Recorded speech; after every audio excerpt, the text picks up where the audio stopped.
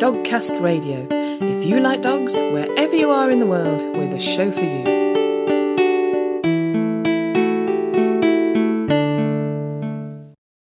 Hello and welcome to episode 120 of Dogcast Radio. In this show, we attend a mass greyhound walk. We come out today, so people can really get a chance to see out of kennels what the dogs are like, just what great pets they make, really. So that's the main purpose of the day, and I think we've achieved that today. It's been really good. And we have the Dogcast Radio news and a review of a Dyson that can vacuum not just your home, but also your dog. And a great new book about adopting a rescue dog. But before all that, we have the second half of our interview with Dr. and author Dawn Marcus, who has written an inspiring new book called The Power of Wagging Tails. The book is full of countless examples of how dogs are good for us. And here, Dawn tells the story of how her therapy dog, Wheaty, saved a life, although not in quite the way you might imagine. Yeah, this was actually one of my favorite stories, of course, because who doesn't love talking about her own dog? Absolutely. But Wheaty was our first family dog, and I had grown up with dogs. And then when I got married, my husband had never had dogs and wasn't particularly enthusiastic. And Wheaty was the first dog that we got as a family, so we're taking him to classes and things. And, he's just so excited that, wow, like that you can train this dog to actually, follow commands and do things. Yeah. So when he would go into work, he would tell his students about, what Wheaty was doing.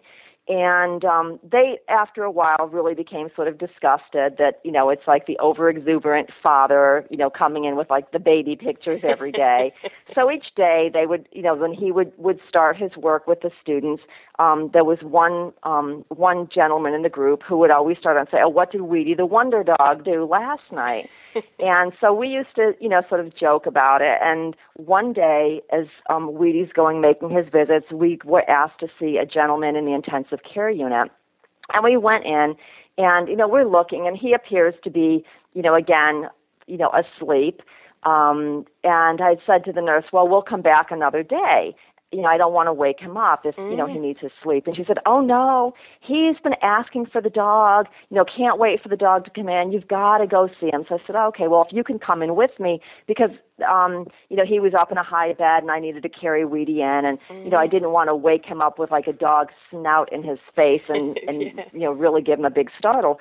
So we go in together and I'm all, gowned up and have the dog and she's next to me. And, so she's starting to, wake him up by calling his name. And, he's really not waking up. So she's calling, a little bit more vigorously, more vigorously. Finally, it's clear she cannot wake this man up. And they call the resuscitation team to come and get him. And so we leave the room, and, the resuscitation team comes in to see, what they can do for this man who's, now, unbeknownst to them, had fallen into a coma. And I don't know if it was a full week later, a few days later, we're back again. And I thought, geez, I wonder whatever happened to him. And he was no longer on our list of people to see. But I said, well, we'll just pop down and see. So we walked down at the end of our day, and sure enough, the man is in the bed. And, again, I'm always very pessimistic, and I just figured, he probably died. And there he is, like alive, sitting up in bed, awake, talking. And, I just couldn't believe it. And I thought, wow, this is so amazing because, my dog was there who, if my dog hadn't come in then, they may not have recognized that he needed to be resuscitated. And like, this is so amazing and I can't wait to go in and he's going to see the dog who saved his life and won't this be so exciting? So I'm all pumped up and I have to get my gown on and everything to go in.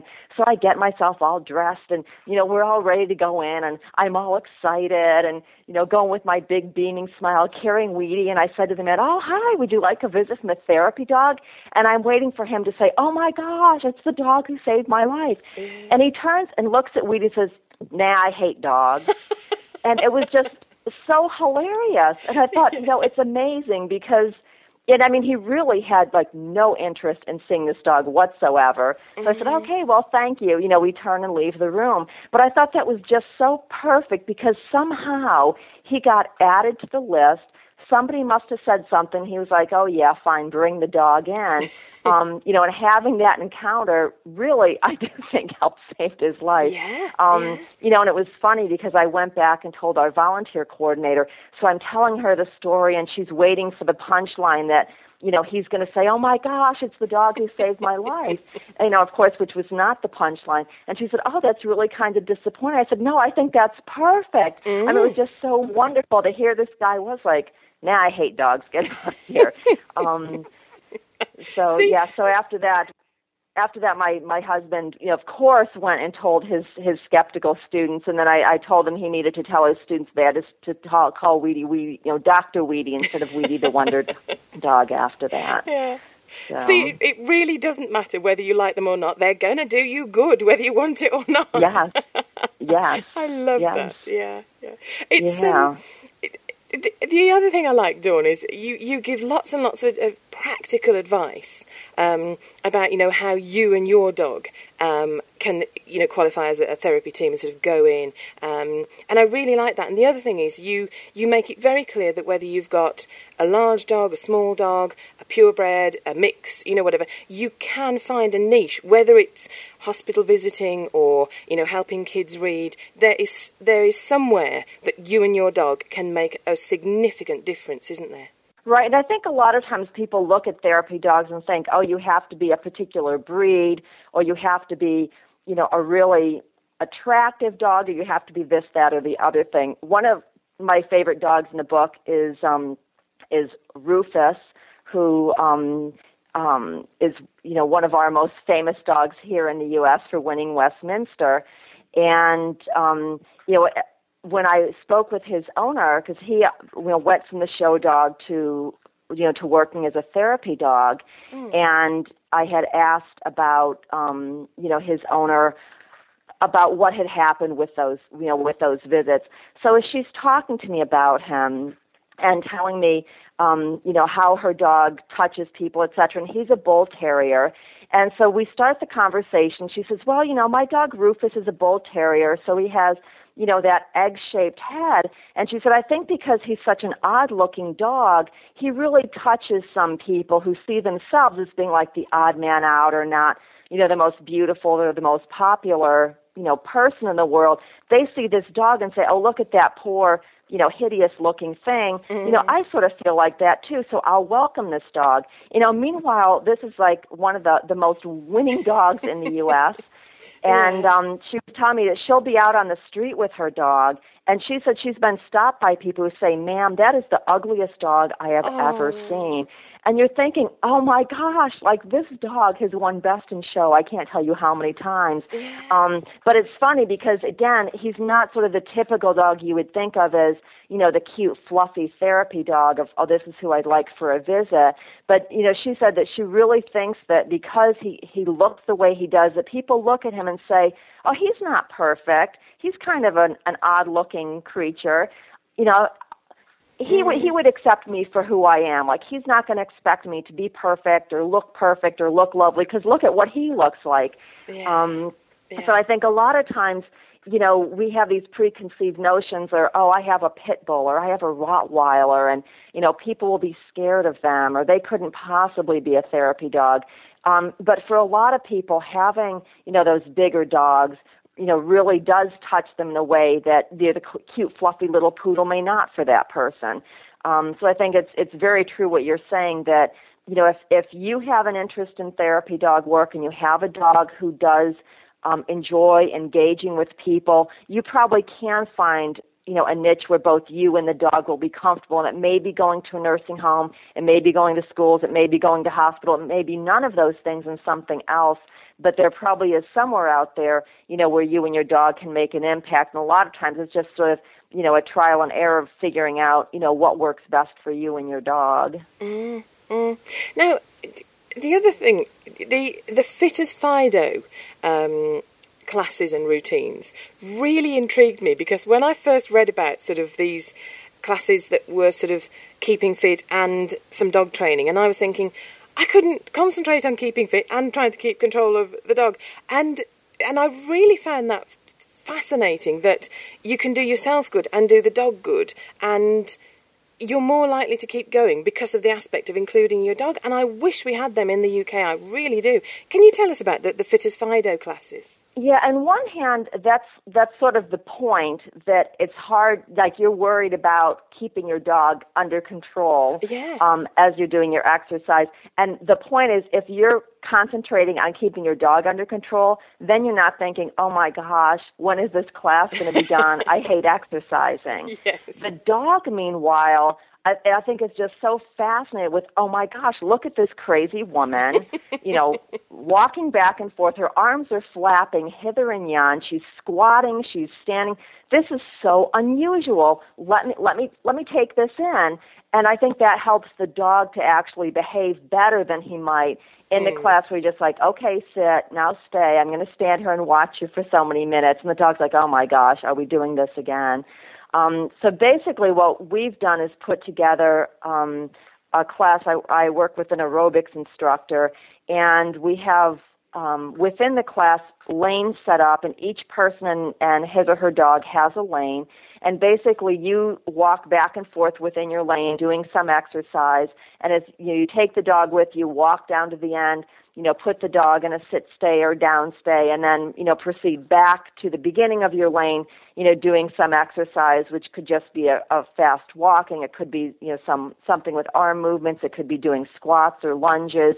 And then, you walk back, get the dog, proceed back to the lane again, and then leave him at his spot again. And it's interesting because on one hand, as you're, hearing about the class and getting started with it, it doesn't seem like you're really getting in that much exercise. But about 10 or 15 minutes into the class, you really notice, boy, I'm really like huffing and puffing a lot here. And then the next day, you're like, wow, I'm really pretty sore from that.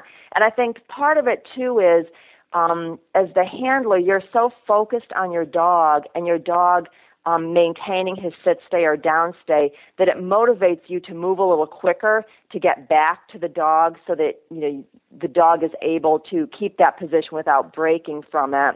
And you collect him, go back to your spot, and then put him in his sit stay or down stay again. So I think it keeps you, moving at a much brisker pace than you might if you were just sort of meandering on your own without a care in the world. Yeah. So it's really kind of neat. The other neat thing about it is, people are so focused on their dogs that you don't really notice what the other folks around you are doing. So there's not as much of a competition among people in the class, or, oh, she's going faster, or, haha, I'm going quicker than she is, or, oh, I look really awful, and, whatever I'm wearing, and look how attractive she looks, and I'm too heavy, or, sort of those things that might keep people out of an exercise class because they're, feeling embarrassed or not feeling, it's up to perfection as they otherwise might like. Yeah. So it's neat because it really takes the pressure and focus off of the humans, puts it onto the dog, and it's, it's fun because you're hanging out with your dog, you're working on improving some skills with the dog's having a great time, you're having a great time, and you're getting some exercise along with it. So we included that in this book, not because it's really a therapy dog activity, but exercise is such an important part of our health, and this is really a way to, help your dog, help you, maintain that healthy exercise that we all need to do. And it's in a fun way that hopefully will keep you motivated to, to continue exercising. And the other goal is to try to use some of those moves that you're using on your, during the exercise class and incorporating them into your everyday dog walk to really boost up that dog walk and make it more of an exercise session for you. Mm-hmm. It's all part of the power of that wagging tail because, if you say to me, jog, I'm going to say no. If you say to me, run round an agility field with your dog, okay, great. Or even when we first went to obedience classes 3 or 4 years ago, I hadn't run in years, but I ran to do the fast-paced heel work. I would never have done that without my dog, but I did it, Right.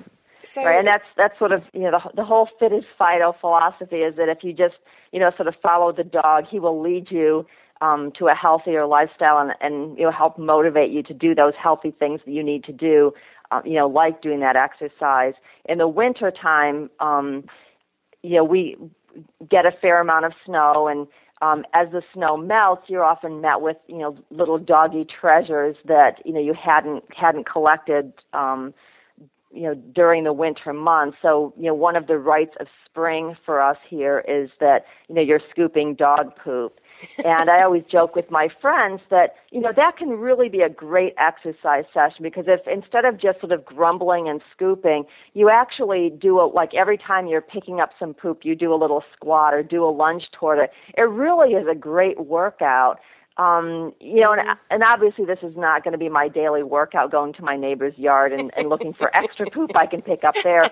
But I think sometimes just being able to look at exercise in a fun way and saying, hey, I spent some time with my dog, and it wasn't, it was fun. I was able to laugh at myself, laugh at the dog, and I got, a bit of a workout, move some joints and muscles I haven't moved for a while, and that's a good thing. And then hopefully that'll motivate you to, and now let's go for a nice walk and make that our regular routine. Yeah.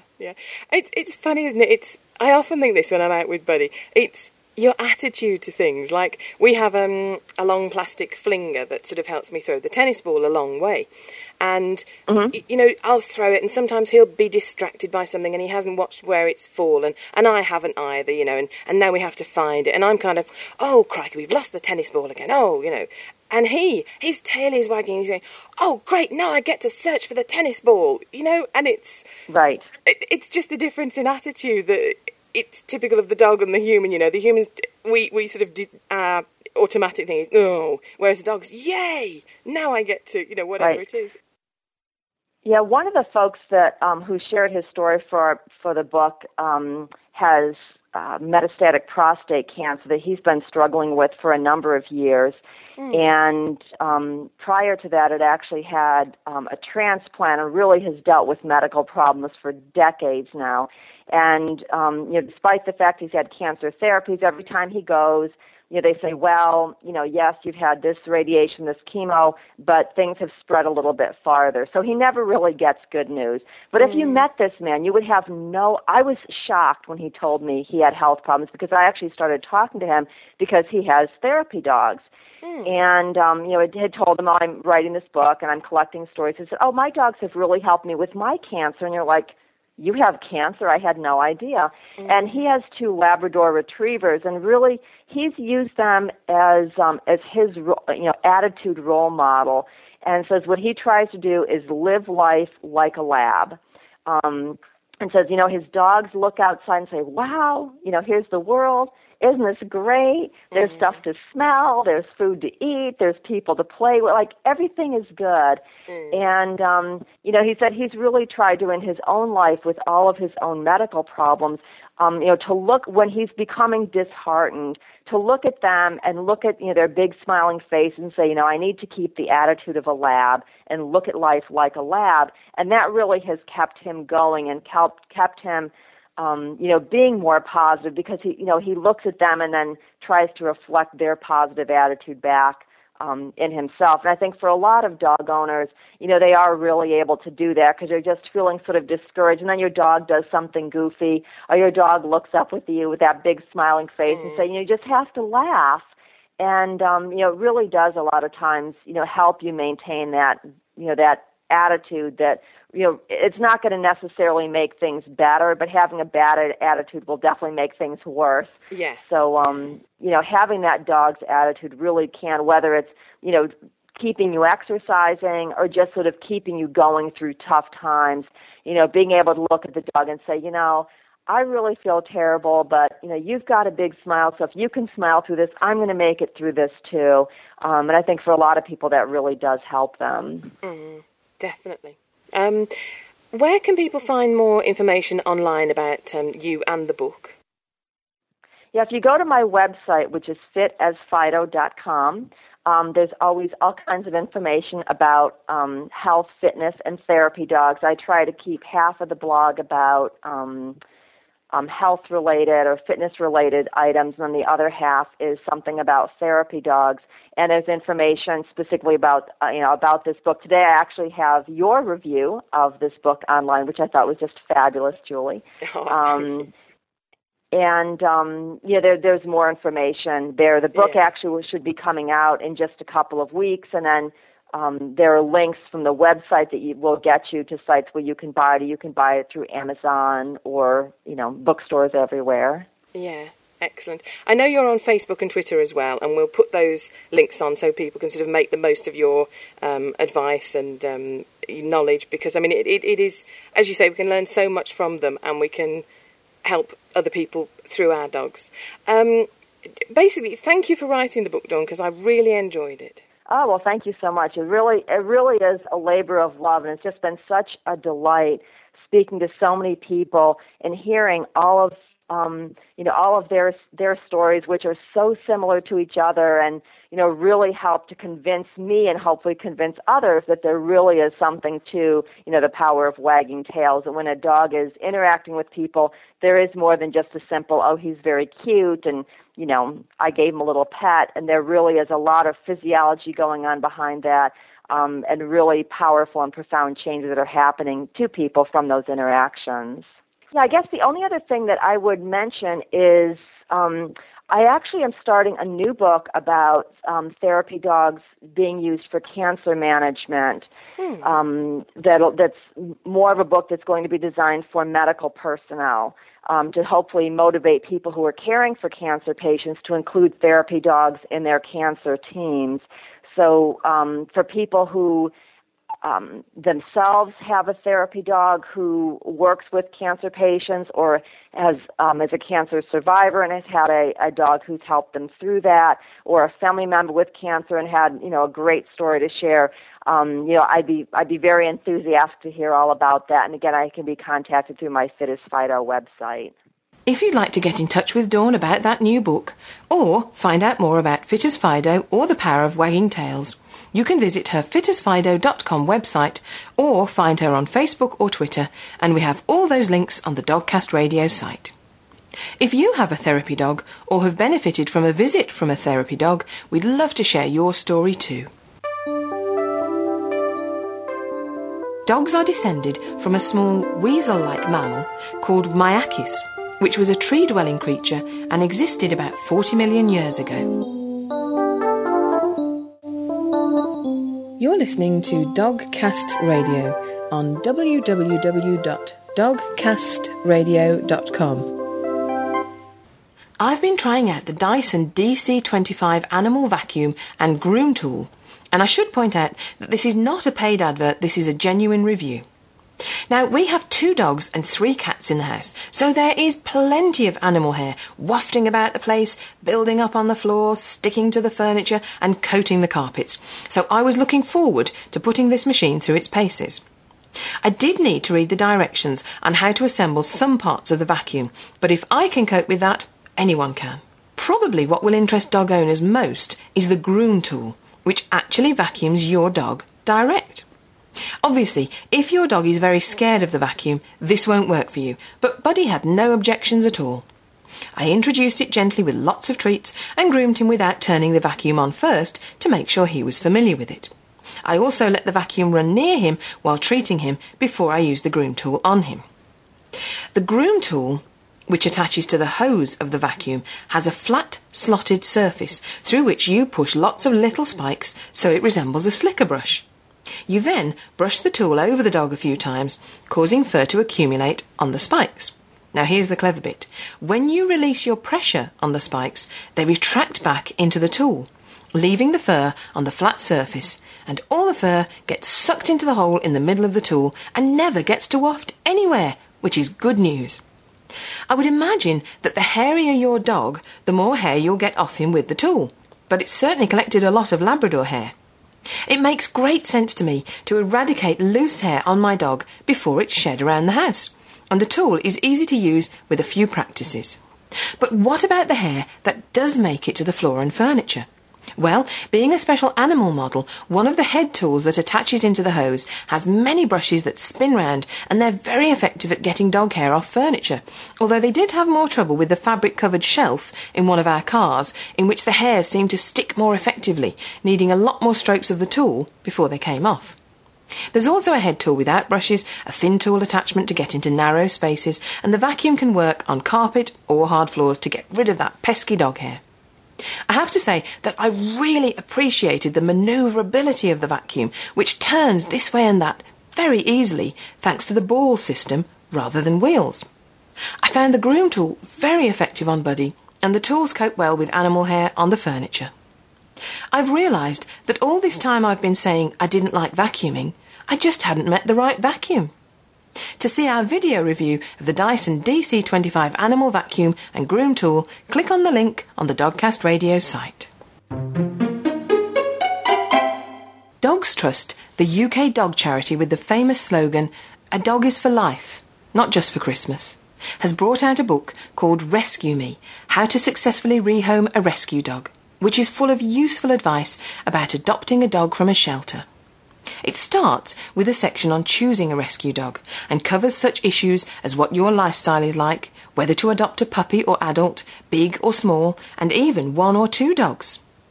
There's advice on what to expect at the centre, and useful checklists clarify the advice in the text. I like the case studies included, as it's always inspiring and reassuring to read of dogs who have found their forever home and happy ending, especially when taking them on proved a challenge. My favourite story is the bouncy Bull Stafford Terrier cross, who was adopted from the special needs section of the shelter and is now a fully trained assistance dog. There is advice on preparing for, taking home and settling in your rescue dog, with tips for both older and younger dogs. I love the section on bonding with your new dog. That's the reason we bring a dog into our lives, to interact with them and grow to love them. There is practical advice on how to spend quality time with your new dog to ensure you get the bonding process off to a good start. Basic training is covered, and good behaviour too, as well as how to keep your dog happy and healthy, including first aid tips and advice on caring for a senior dog. Taking on a rescue dog can be challenging, as a couple of the case studies show, but ultimately very rewarding, and this book can help you and your dog achieve success. To read an extract from the book, visit the Dogcast Radio site. Puppies sleep 90% of the day for their first few weeks.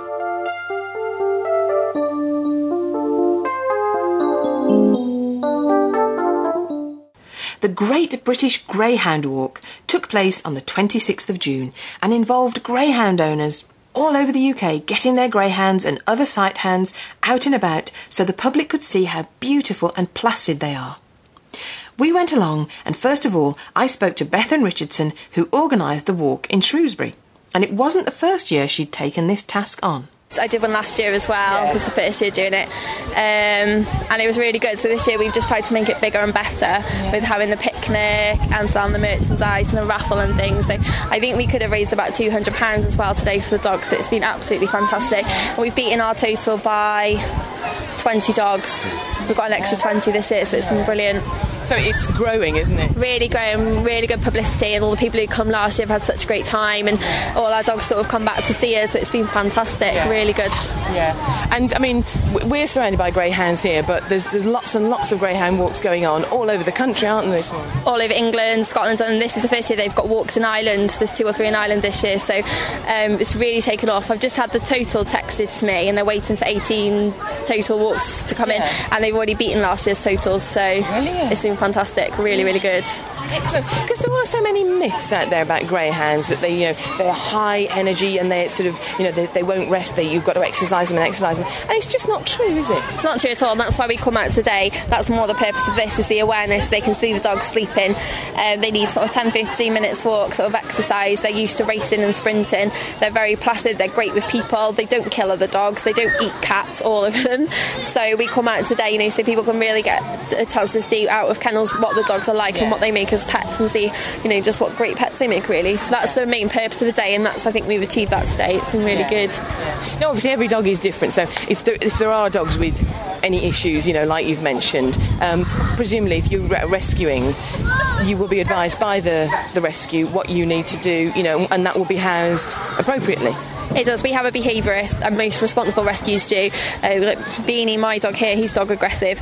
So I've advised today, they wear muzzles, and we offer the appropriate backup and support. They're racing dogs. A lot of greyhounds will have been in a kennel and only ever seen their own breed, so they don't understand what another dog is. They need to be trained like from a puppy, however old they are, really. A lot of them do. Yes. They respond so quickly and they're so bright. So this is what's great about today, is that we can do the socialisation. It's not in a stressful environment, and it's great for the dogs as well. So it improves their behaviour and gets them out and about mingling. So that's really nice as well. And in the main, they are chilled and laid back and friendly. Yeah. What you see is what you get. They just love to mingle. I don't think you could have sort of this many collies, say, or spaniels or terriers, in the same sort of really close proximity. There's no grumbles, there's no fighting, and they get on so well. They know their own kind, and they just mingle really well. I think that's what makes it really special, because you've got such a big group of them together, so they're a really nice presence as well when they're all together. Yes. We've walked out in a big group. That's been really good today. Yeah, lovely. And how long have you been involved in greyhound rescue? Since I was 13. I'm 25 now. Started with Greyhound Rescue West of England, and I fostered this one, Beanie, in 2007, so you gave him to me, and that's the beginning of the end, really. Taken on more, fostered sort of 10, 13 dogs since, and I've adopted another, and it just grows and grows, and it's just a really nice group of people doing the events like this. It's just brilliant. It's out every weekend now for the rest of the year, but it's worth it for this. It's been brilliant. So I've been doing it since I was little. My mum got me into it. We had a lurcher when we were small, and it's just grown from there, really. I've been out volunteering with her, and it's just grown and grown. So. And do you think you're going to go for it, organising number 3 next year? We've already got the date. So Is it gone? I got it in my diary. It's around the same time. And I've asked the council to book the quarry again for next year, so it'll be around the same sort of time in June next year. 2011, we'll be doing it all over again. 2012. This is 2011. June 2012, we'll be out doing it again next year. We'll let you off. You've been busy. So listen, I've not done anything to drink. Well, Bethan, thank you ever so much for taking your time out. Thank you. It's lovely to speak to you. Thank you very much. As Bethan said there, we were surrounded by greyhound fans, so I took a few minutes to find out what life's like as a greyhound fosterer. Josie Beasley was accompanied by Autumn, her current foster dog. She's a lovely dog. She's come over from Ireland with a few other rescue dogs from a trainer in Ireland, and she was in a bit of a state when she came across, but she's covered in scars and things, but she's settling in really well to a home when she's never lived in one before, but she's settling in really well. How long have you had her? 2 weeks, not very long. So she'd not been in a home before? No, she never lived in a home before. She's only ever lived outside in racing kennels, so... But she's doing really well. She's brilliant with children, like most other greyhounds are brilliant with children. She's also good with cats, which some greyhounds are as well. She's very lazy. She sleeps most of the time. One half-hour walk a day is fine. She'll sleep the rest of the day. She's fine with being left. She's always fast asleep when I get home. They do seem a really, in some ways, easy breed. Yeah, I would say they are. They're ideal first dog if you've never had a dog before. Like, I'd never had a dog before I had my dog. And she's a brilliant dog as a first dog. Greyhound is. Yes, I've got a greyhound myself. And then I foster one extra because they love the company. I think they go well in pairs. Although a lot of them will live happily on their own as well. But they're brilliant first dog because they're so easy to look after. They're so loving and chilled out. They don't need lead training, well, very rarely, because they've already been trained to walk on the lead by the trainers, and they'll walk by your side on their lead, and they won't pull or anything. They're really good dogs to walk. Clean in the house as well, because they're naturally clean dogs. So and they even clean though themselves with like cats do, they lick themselves, same as cats. So, because you'd expect house training to be a bit of an issue if they've not lived in a house before, but that's not. That hasn't been the case with any of the dogs I've fostered. If they have had the odd accident in the house, then they soon learn where to go outside. Whereas the dog I've got at the moment, Autumn, she's 100% clean in the house. She has been since day one, and she'd never lived in a house before, so they just seem to get it naturally, and they're very clean dogs by their nature anyway, so they will try to go outside if they can to go to the toilet. And do you find it useful fostering that you've already got a dog that's got a nice pattern of behaviour? Yeah, because it gives us something to learn from then. It gives the foster dog another dog to learn from, because Maggie's very lazy dog. You can see her now lying down in the shade. Yes. But she's makes a good role model for the foster dogs because she's so chilled out and she's great with people and children, cats. She's good with the cats. So yeah, that's it. That shows the foster dog's a good role model as well. Yeah. And how long, sort of, on average, have you had a foster dog? I mean, how long before they find a home? The last two only lasted 2 weeks before they found a home.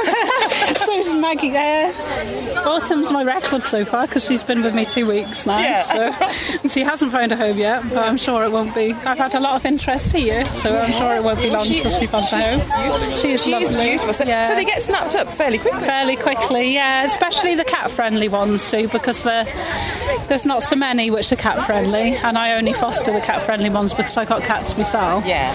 So they do tend to get snapped up pretty quick. Yeah. And when they go, I guess it must be a bit mixed feelings. It is, yeah. We're always happy that they could go into the new home, but then you miss them a bit as well because you do get attached to them even in that short time. Yeah. And the children obviously get attached to them as well. But you'd recommend fostering? Definitely, yeah. It's really rewarding because you get to help the dog to become living in the house more.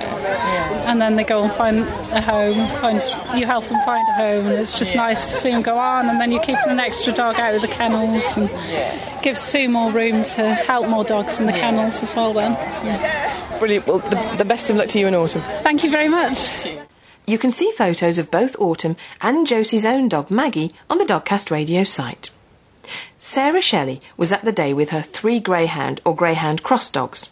And she is also such a fan of the breed that she fosters dogs to give them a better chance of a permanent home. You'll hear in this interview, despite being a lovely sunny day, it was quite breezy. They're all lurchers of various varieties. I've got Jensen, who is a Saluki cross greyhound, and we had him from a private home when he was a puppy because the lady couldn't cope with him. And then we've got Willow, who is Lurcher Cross Labrador. Yeah. And we got her, she was with a family and she wasn't very good around the children, so she got left to a charity from Southwest Greyhounds. So she's 2 years old. And we've got Jeff, who is a 4 or 5 year old grey merle Collie Cross Greyhound, and he's been fostered with us, and he's from Moorlands charity at Condover. Yeah. So we've had him 6 weeks, and he's a lovely chap. Yeah. And we're hoping to find him a home. Yeah. And has he settled in okay? Yes, absolutely fantastic. He's an absolute darling dog. Fits in with our 2 really well. Yeah. My 2 are very used to having dogs coming and going because we foster quite a lot. Yeah. But they're absolutely darling. Yeah. No, we wouldn't be without any of them. And I mean, how did you get into sort of greyhounds or greyhound crosses originally? We were looking for an easygoing dog that was happy to go out for a walk whenever you were ready, but was quite happy to chill out in the house, which is a real good trait of any greyhound or lurcher. Yeah. They will run and jump and walk with you for miles and hours, and as soon as they get home, they completely conk out. Yeah. So they're really lovely. We both work, so they fitted in with our lifestyle, and we wanted dogs that were okay with our other animals, and it all worked out really well. It just fell on. Yes. So what other animals do they live with? 2 cats and a whole group of chickens. Yeah. Yeah. So they're all very good and well behaved and haven't eaten too many. And how long have you fostered for? Just over a year now. Yeah. Yeah. So how many dogs? I think we've gone through about 7 so far. Wow. Yeah. So they seem to get snapped up quite quickly. They do tend to when you've fostered more than when they're in the kennels. Yeah. Because people then know that they're okay in the house and you can give them their traits. And if they're toilet trained, you can do all the hard work for them almost. Yeah. To get them settled into a home and used to living in a house. So certainly greyhounds have always been in kennels. Yes. Yeah. So if we have them in our home and toilet train them and get them used to being left and being with other animals and coming and going and having walks and getting socialised, then for them to have that dog is much easier than taking one straight out of the kennels. Yeah. So the fostered ones do tend to go faster than the kennel dogs. Yeah. So it's well worth, if you've got the time and ability, to be a fosterer. To be a fosterer, because it gets them socialised and gets them used to living in homes. Yeah. And it's nice that they're far more relaxed in a house than living in kennels. So you get all the best benefits of dogs. You can find out more at www.greatbritishgreyhoundwalk.org.uk.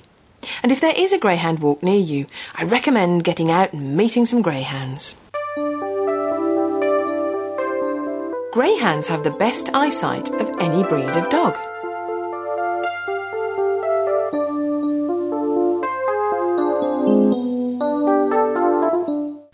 Hello and welcome to the Dogcast Radio News Desk. I'm Nick. And I'm Kate. We start today with one of the most outrageous news items we've ever reported on. Germaine Greer wants to kill dogs in the UK to save bluebells. The sad truth is that she thinks bluebells are more important than dogs, and she expressed herself in no uncertain terms. She made her comments at the Hay Festival, an annual arts festival, and said that she is a fan and owner of Bluebell Woods. She asserted it was time for the British to give up their love affair with dogs, and she wants them banned from Bluebell Woods to preserve the flowers. She finished her ridiculous rant by saying, "If you love bluebells, kill your dog." Well, here at Dogcast Radio we love dogs, and we like bluebells. We're just not at all keen on Germaine Greer anymore. Fortunately, not everyone shares Germaine's uncaring attitude towards dogs. When a small dog called Ozzy got into an unusual predicament, the help he needed was on hand. Ozzy, a young Bichon Frise from Anglesey in Wales, was being bathed in his owner's bath when his paw became stuck in the plug hole. The RSPCA had no officers in the area, but firefighters removed both Ozzy and the plug hole from the bath. After a vet injected anti-inflammatories into Ozzy's leg, the plug hole came off and the young dog was soon back to normal, although let's hope he has more luck at bath time in the future. A teenage narcolepsy sufferer in the UK has found help in the shape of a Cocker Spaniel called Theo. 19-year-old Kelly Sears now has more confidence to get out and about with Theo by her side. Narcolepsy sufferers fall asleep with no warning, but Theo has been trained to lick her face and neck until she wakes her up, which brings her round in seconds, and he is even able to fetch anyone nearby to help his sleeping mistress if she's injured herself. Theo, who is the only dog in Europe trained to deal with a narcoleptic owner, was supplied by the charity Medical Detection Dogs, and it is hoped in time that the charity can help identify the warning signals that Kelly is about to fall asleep and train Theo to warn her. Have you ever had trouble telling identical twins apart? Well, apparently your dog would not have the same problem, because scent-trained police dogs in the Czechoslovakian Republic have demonstrated the ability to tell twins apart even if they came from the same home and had eaten the same food. In over 120 lineups involving a variety of sweat samples from identical and fraternal twins, as well as completely unrelated children, the dogs detected the correct sample every time. It's good to know that they're so accurate, since in the Czech Republic, as well as several other European countries, scent lineups are used to identify suspects. So the long arm of the law is being supported by the sensitive and accurate nose of the police dog. And finally, actor Ewan McGregor recently filmed with a dog for the first time, and it's changed his life. While making the film Beginners, one of Ewan's co-stars was Cosmo, a Jack Russell Terrier. When his wife, who is allergic to dogs, visited him on set, she saw how much Ewan enjoyed Cosmo's company, and so they began to search for a dog that would not trigger her allergies. The answer came in the form of Sid, a mainly white poodle mix rescue dog, who is now part of the McGregor household. We love a good happy ending at Dogcast Radio. Goodbye.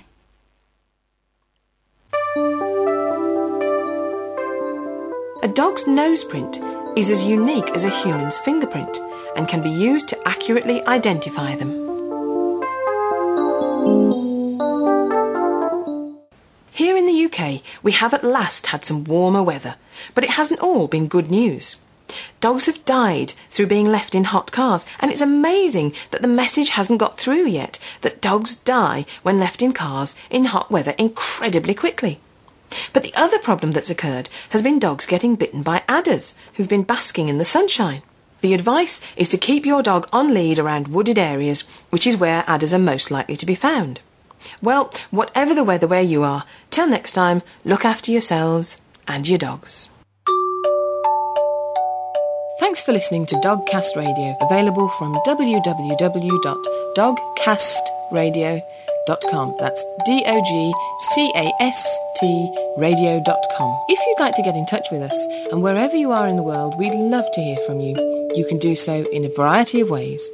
By phone from the UK, you can contact us on 0121 288 0922. From the US, you can contact us on our American number, which is 315-849-2022. From any other country, you'll need your international exit code and then 44121-288-0922. You can contact us on Skype with the ident Dogcast Radio. That's all one word, Dogcast Radio. By email, you can contact me on julie@dogcastradio.com. When contacting us by email, if you have the facilities, please record your questions or comments and send them to us as an audio file. That way we can include them directly in our programme. We can accept most formats, for example WAV, MP3. All these methods of contacting us can be found on our website, which is www.dogcastradio.com. And as ever, the final word goes to Jenny. What kind of dog will laugh at any joke? A chihuahua.